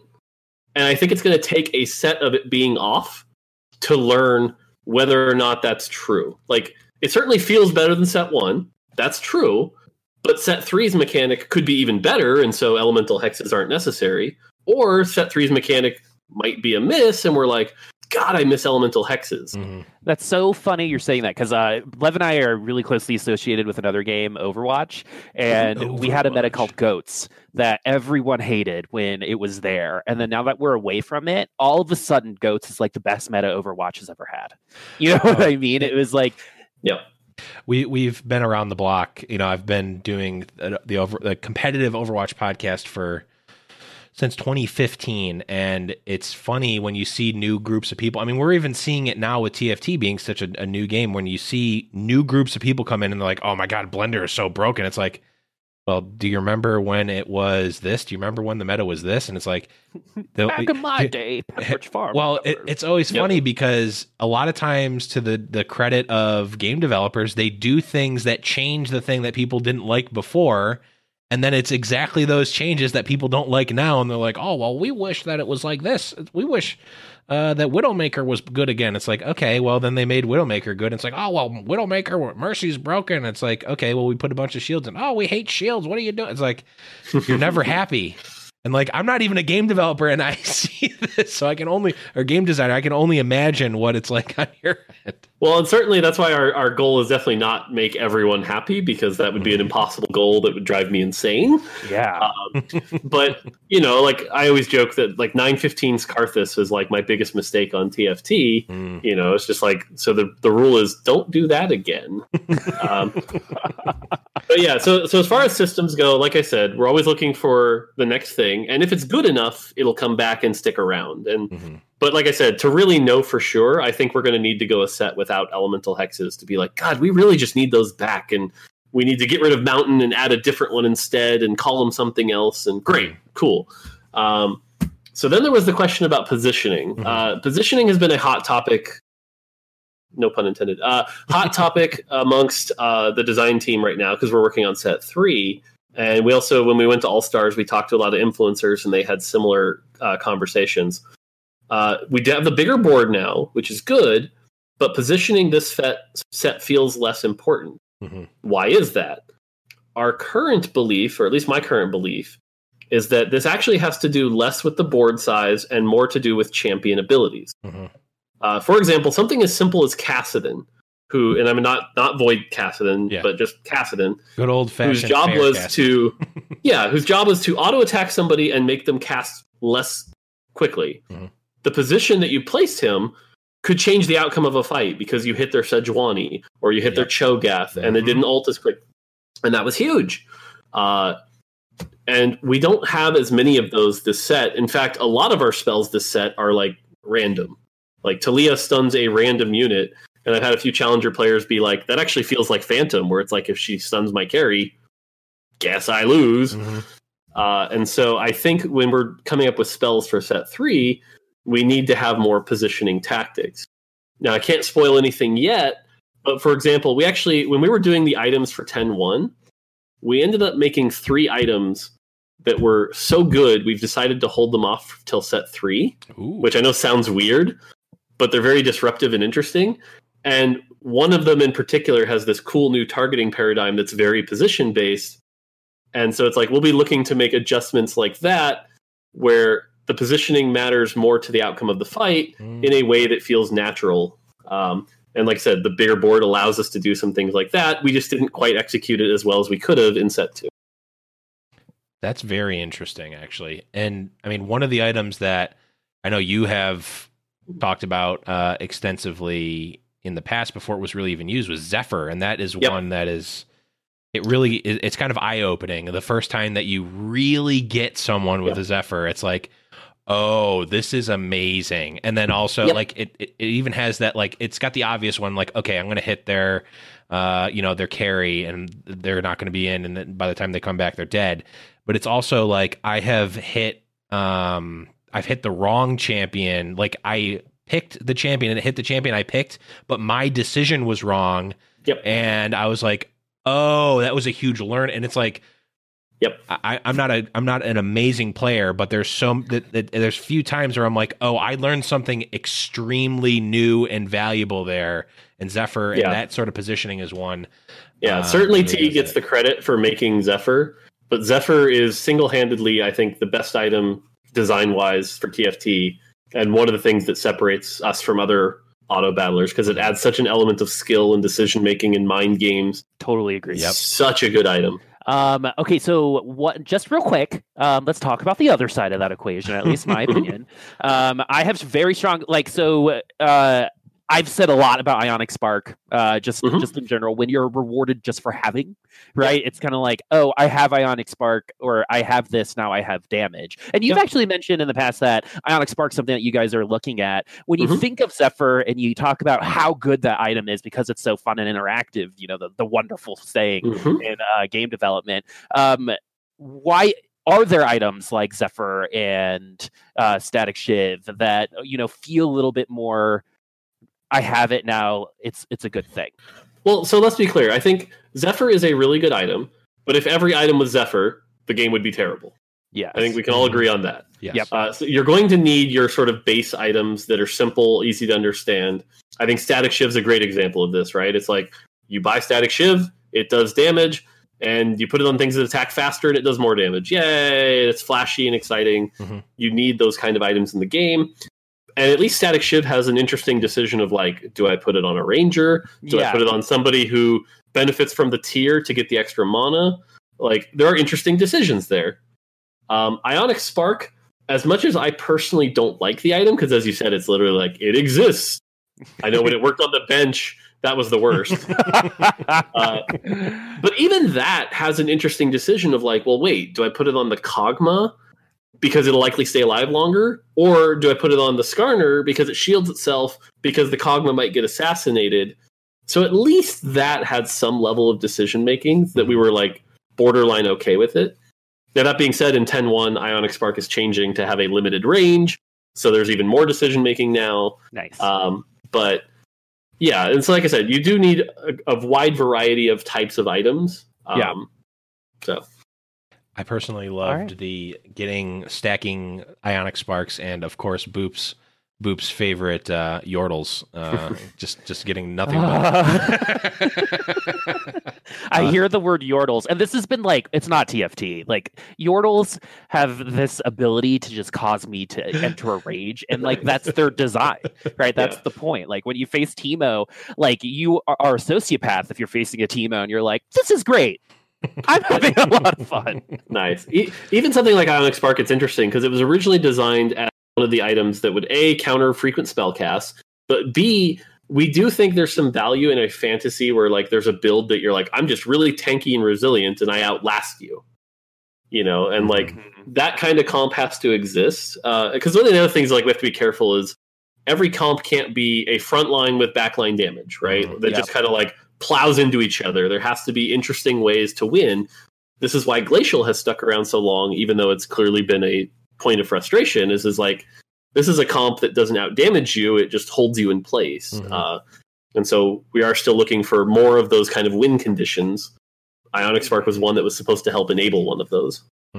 Yeah, it's so funny because just today I was playing Pokemon and I forget the name of the Pokemon. It looked like a mushroom, but all of the abilities were healing abilities. So what it did was it took all of like, how each move has a certain number that you can do. It took all of that away from me. And I was like, oh my God, right? This is like a legitimate strategy that, Pokemon is using. That's kind of what you're speaking to. It's just like, damage is damage, but how cool is it if, we just win a war of attrition instead, right? Or, I've always loved, I loved playing brawlers back in set 1 because I just like I loved playing Cho'Gath back in the day because it's just like a little mini game of how much health they can have, right? Yeah, I mean, to outlast you. The common one is like Magic the Gathering, the blue player, right? Like you need the blue player, as frustrating as they are to face sometimes. Yeah, you gotta. They still exist.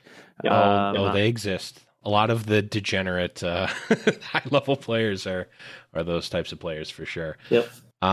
We are running quickly out of time. We still have a little bit left, so let's jump in and get some of these more. I guess I just put them under random, but they're kind of all over the place. One I wanted to start out with, and I don't recall if you've touched on this or not, but one thing that has come up just specifically from our game nights is.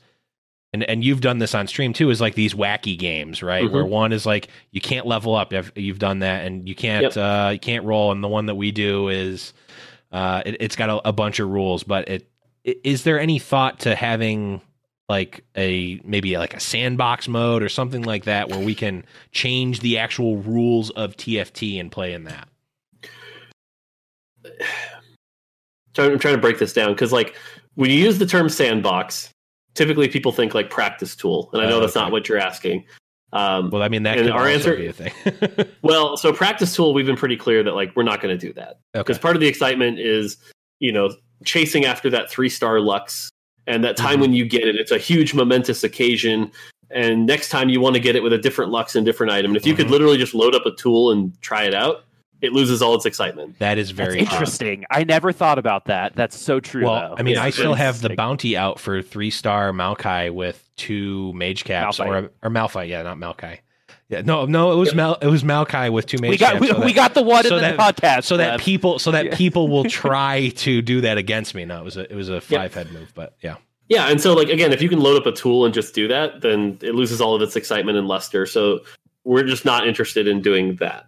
Now, the other thing you're describing, though, you called it sandbox. I'll equate it to like Smash Brothers with like the custom brawl. Yes. Where you can like change the rules, and they had like the flower brawl and percent. Yeah. I personally think something like that would be very beneficial. Realistically, on the priority list, it's going to be really small. We've learned from League of Legends that like custom games have definitely a dedicated audience, but a very, very small audience. And so realistically, when it comes to like business, using your resources to get the best return, unfortunately, it's not a very big return. Now, all that being said, I still think there's something there of like, the best example is like Hearthstone's Tavern Brawl, where it's like slight modifications can do some really fun things. And we've also talked about like bringing back set 1, for example, for like limited times. I think there's something there of like, hey, cool set comes back with set 1 and you can't level. Cool. Have it for 2 days. That could be kind of neat. And again, I'm kind of just spitballing ideas. Yeah, that would have been awesome during our 3-week break a little earlier before Ranked came out. True. That would have been awesome. But I mean, like, again, we're playing catch up. And so these are features, even if they're a year or 2 down the road, could add some longevity to the game. And you talk about ways to play with, less skilled players. Jumping into a less serious mode might be a good area to do that. So, Yeah. Speaking of beginner, are there going to be anything like in terms of onboarding new players? Someone mentioned in the chat that it can be pretty difficult to like just get into a game, and if someone's not like just grab the Infernos, right, or just grab Wardens and to see how it works, right? Yeah. Because you're kind of just like thrown into the wolves with TFT. Is there any plans to help out with that? I was assuming something with mobile, but yeah, the mobile team is actually working on some onboarding as well. So especially that audience will probably need a little bit more hand-holding than the PC audience. All that being said, though, a lot of people jump to like a game needs a tutorial, and it's like it's not actually true. Or if anything, you have to be a really well-designed tutorial. I did because like a lot of the times people are like, "Oh, tutorials need a lot of text," and it's like, nope. You know what players don't like to do? Read at all. True. And so I actually got to work and design the new League of Legends tutorial and use what I learned at Nintendo to do that. And it's like, if you go back and look at the League of Legends tutorial now, it's actually really interesting because it doesn't tell you anything until you don't do anything. And it's like, oh, we noticed you're struggling to move. Here's a little right-click icon. Oh, because something I learned from a PopCap GDC talk was like, if you can get a player to do something once, they'll learn it forever. If you ask them to read something, they'll never learn it. True. It's not just players. I think that's me. That's just every aspect of my life. Yeah, if there wasn't a SparkNotes version of the book in high school, I just like wasn't gonna do well that chapter for that part of English. Yeah. All right, cool. Well, okay, so let's one last philosophical thing before we get into some of the funnier stuff. Sure. Something that we have talked about on the podcast before, and I think in terms of meta, is do you guys have like a preferred way to play the game, right? Or how you want people to interact with the game at first? Because we've talked about things, I think the term we use is the perfect meta, right? Is Blender part of that, or is hyper rolling, the way to play TFT? And I know the answer is there are many different ways to play TFT, but when you're thinking of the majority of people, right? What do you think of when you hear something like that, right? So what's interesting is I think we had an idea of what we wanted it to be. And what we wanted it to be was, pieces show up and you react to those pieces and build a comp around what's been given, right? And it's like, oh, I'm getting a lot of predators this game. I should go a predator comp and I should roll with that and roll with the punches. I think as we've learned, though, as our systems and everything, that the way you actually play it, and again, I don't know if this is correct, but this is the way you play right now, is you look at your items. You go, okay, these items work for this endgame comp that I can envision and want to chase after. So I should build those items, and I should find units that can use those items well in the meantime while I work towards that endgame comp. And that's how it's currently being played out. Is that correct? Is that what we want? I don't know that we actually originally wanted items to be quite as important as champions. Because champions are kind of like the bread and butter of League of Legends. Our IP is really good. And so if you told me, actually, if you get an Infinity Edge, that dictates your whole build, maybe not correct. But again, that's part of like game development on the fly as well, as like learning what it is and trying to adapt it. And I think one of the things we did with set 2 was we actually lowered a lot of the items' power, and they're still really good. So it's the kind of thing we might toy with, like maybe it needs to go down even lower or maybe not. I don't know. But the more generic answer to your question, like you said, is like, as long as there are lots of ways to play, we're happy. But even we are still kind of learning like what actually is the real way to play this game. We're kind of along for the ride as well. Cool. Yeah, that is very interesting to hear, because that was one of the big unlocks for me when I first started playing, was like, because I was playing like, okay, yeah, I got, I've got some Rangers. I'm going to go into Rangers. And it's like, oh, well, I have a bunch of rods, so it's actually not super good. And then like that unlock of like, oh, well, I've got, these bows, then I'm going to be looking towards Rangers, and like having the items have more significance. And especially with like carousel priority, it's like the item is way more important in general. I mean, Blender comp relies not just on Blade of the Ruin King. That's only part 1. You need the Infinity Edges as well. And, and so it's like all that prioritization is what dictates everything. So Yeah, for Fascinating stuff, Mort. Fascinating. sure. Absolutely. Okay. We have to ask the question that we've all been waiting for, Mort. We need to get your opinion. Which little legend tastes the best? The dark answer is it's got to be Silverwing. Yeah, I know, right? It's like KFC except more delicious. Like, okay. So I think the bigger debate is this. Lev, you know exactly where I'm going with this. God! You why? think that the happier little legends taste better than the sadder little legends? Because I think the happier ones must taste better. Their meat must be more tender, right? But then you think about like the philosophical, like, oh, do you want to kill something when they're happy? But I mean, if they taste better, I mean, if you're literally just asking what tastes better, I assume something more happy is more active and more energetic, and therefore has more meat on its bones. Yep. And therefore tastes better. And this is a really dark conversation. It always gets there. We had such a good. We had 90% of just such a good, and we just had to throw it. That's the way. I still place this above the corn comment. Yeah. Oh, this is miles above that. So I did ask someone this question yesterday, and it blew my mind because someone said it was the River Sprite because it tastes like water. Yes, and I was you wash it down with a River Sprite.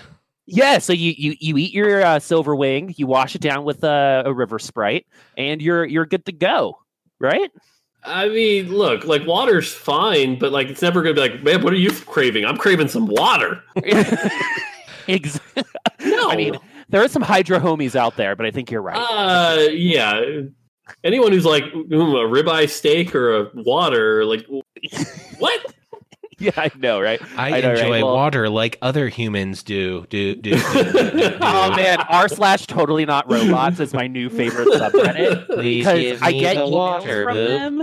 Yeah, I know. It's so funny. Okay, well, thanks for contributing to the tier list. I appreciate it. But one last thing before you go, and Beddit's this is a great thing. What do you like to do outside of gaming? You mentioned earlier that you had kids. I mean, do you like gaming with your kids? Is that the thing you like to do outside of League of Legends? Like, what are some of your hobbies outside of being the Mort God? So this is, again, maybe one of the weird ways to end it, but I'm actually a pretty boring person. Like, I'm very one-track mind. I mean, the room is like a gaming room. I do a lot of gaming. For example, I've been to Vegas like 3 times this year, but Vegas is actually fascinating to me from a game design perspective. It's like, oh, look at all this Strike me as a stuff. good craps player for that reason. Possibly. I went to a football game with Riot Jag, and it's like, I'm just interested in it as a game because it's like understanding the rules and things like that is fascinating. So for me, like my life is family and games and work, and it's it. It's both healthy and unhealthy. Like I don't do much else, but at the same time, it's what allows me to kind of stay devoted to each of those. Like I've chosen 3 things and I do them really, really well. So yeah, as far as like family goes, my daughter just got a laptop for Christmas, which blows my mind that an 11-year-old in this day of age has a laptop. But apparently that's normal now. So just trying to like help her navigate the internet, which is challenging. That's got to be terrifying. Yeah, I was gonna say that is fear. She's been playing Roblox lately, and Roblox is very community based. And 11-year-old girl on the internet in a community based game, you're like, okay, let's see this. I could not imagine, man. But like, I've also been a weird parent. Like, we let her play Diablo 3 when she was 6. And it's weird because it's an M-rated game, but to her it was like, kill the enemies really easily on normal, get new clothes, and play dress up. And you're like, cool, have fun. Yeah. I spent like an hour dressing up my Pokemon dude yesterday. I like saved up a bunch of money and I just went shopping, like in the game. And I hate shopping in real life. I don't know why, but I feel I get it. I get why you just want to like look, because you get power over how that character looks like. That's super cool for a kid. Yeah. That is definitely awesome, and that's really great to hear. I'll end it on one fun story, kid related. Yes, let's hear it. One of the best things a game designer can do actually is to have kids, and the reason for this is, remember how I talked about how like understanding other players' perspectives is really important. Watching a 5-year-old interact with games will just open your eyes. And the moment for me most recently when I had, not most recently, but a really big moment was my daughter had 2 Wii U games to play. Yoshi's Woolly Yarn World and Splatoon. And when you look at those two, you're like, okay, which one would the kid enjoy more? It's got to be Yoshi, right? Yoshi Woolly World, it's a great game. I mean, you'd think it'd be good. And the answer is no, not even close. It was Splatoon. And the reason, like, she beat Splatoon at age 6 and, like, only got to level 2 in Yoshi's Yarn World. And the reason for this was, like, the controls. Like, Yoshi is actually a pretty complicated game. You have to jump, move, use the tongue, throw the eggs, flap around. Really complicated control scheme. You know what Splatoon is? Move and shoot. True. That's it. Move and shoot. You know what she can do? Move and shoot. That's true. Yeah, those are the types of things that I would just never think of. So that's really and so, like, when you look at your system mechanics, you're like, whoa, if I really want everyone to play this, it's got to be real simple. And that's where, like, Splatoon gets a lot of points because it's just it's move and shoot. That's it. Who, in terms of your testing, who is better, the 5-year-old child or the 65-year-old Karen? The 65-year-old Karen. Okay, all right. And that's surprising, actually. The reason for that is kids will adapt to anything. They will try to learn, and they will try. Like, we actually found, like, 11-year-old kids to be awful for testing because it's just like they'll beat anything. You throw it at them, they will try to do anything. A 65-year-old Karen will be like, "This is dumb. I quit." And so it's great. Like, you've got to figure out how to make them go, "Oh, actually, I enjoy this." Whereas, again, like, you give a kid a stick, and they'll be like, "This is awesome. I love it." True. That's awesome. I've had some real fun times making up games with a stick with my friends. But that is our time. No, Boop. No. Okay. I'm beeping you out. I'm beeping you out of this episode. That's the name of my college dorm. I couldn't do it. I couldn't help it. I couldn't help it. Couldn't resist. Okay, not on that note. On a different note, Mort, thank you so much for coming on the show. We really do appreciate it. We appreciate everything that you do. The floor is yours. Any sellout, shout outs, anything you want to talk about or promote, or final words are yours. Sure. I just, like, on behalf of everyone on the TFT team, and I mean everyone, again, like, everyone playing the game and being energetic and is what keeps us going. Keep giving us feedback. We love hearing from you guys. We just, we want to make the best game that you guys will enjoy. So thank you so much for everything you guys do and play the game. So, yeah. Well, there you have it, folks. That was Mort Dog, the one and only. Thank you again for coming on the show.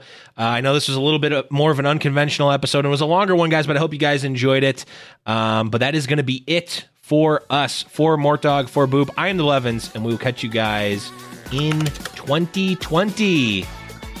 See ya! Goodbye!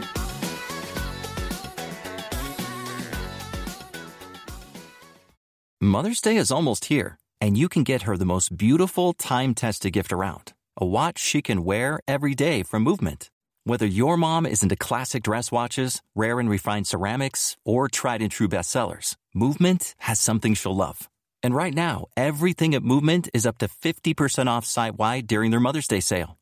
A watch is a gift that celebrates all the time you spent with mom. And a Movement watch is even more than that. Movement uses industry-leading materials for their fresh, modern watch designs. From technically complex ceramics to vintage-inspired style. All for an incredible value your wrist and wallet will both love. And with one-size-fits-all convenience and fast free shipping and returns, it's a stress-free shopping experience. Save big on the best Mother's Day gift ever with Movement. Get up to 50% off site-wide during their Mother's Day sale at MVMT.com. Again, that's up to 50% off at MVMT.com.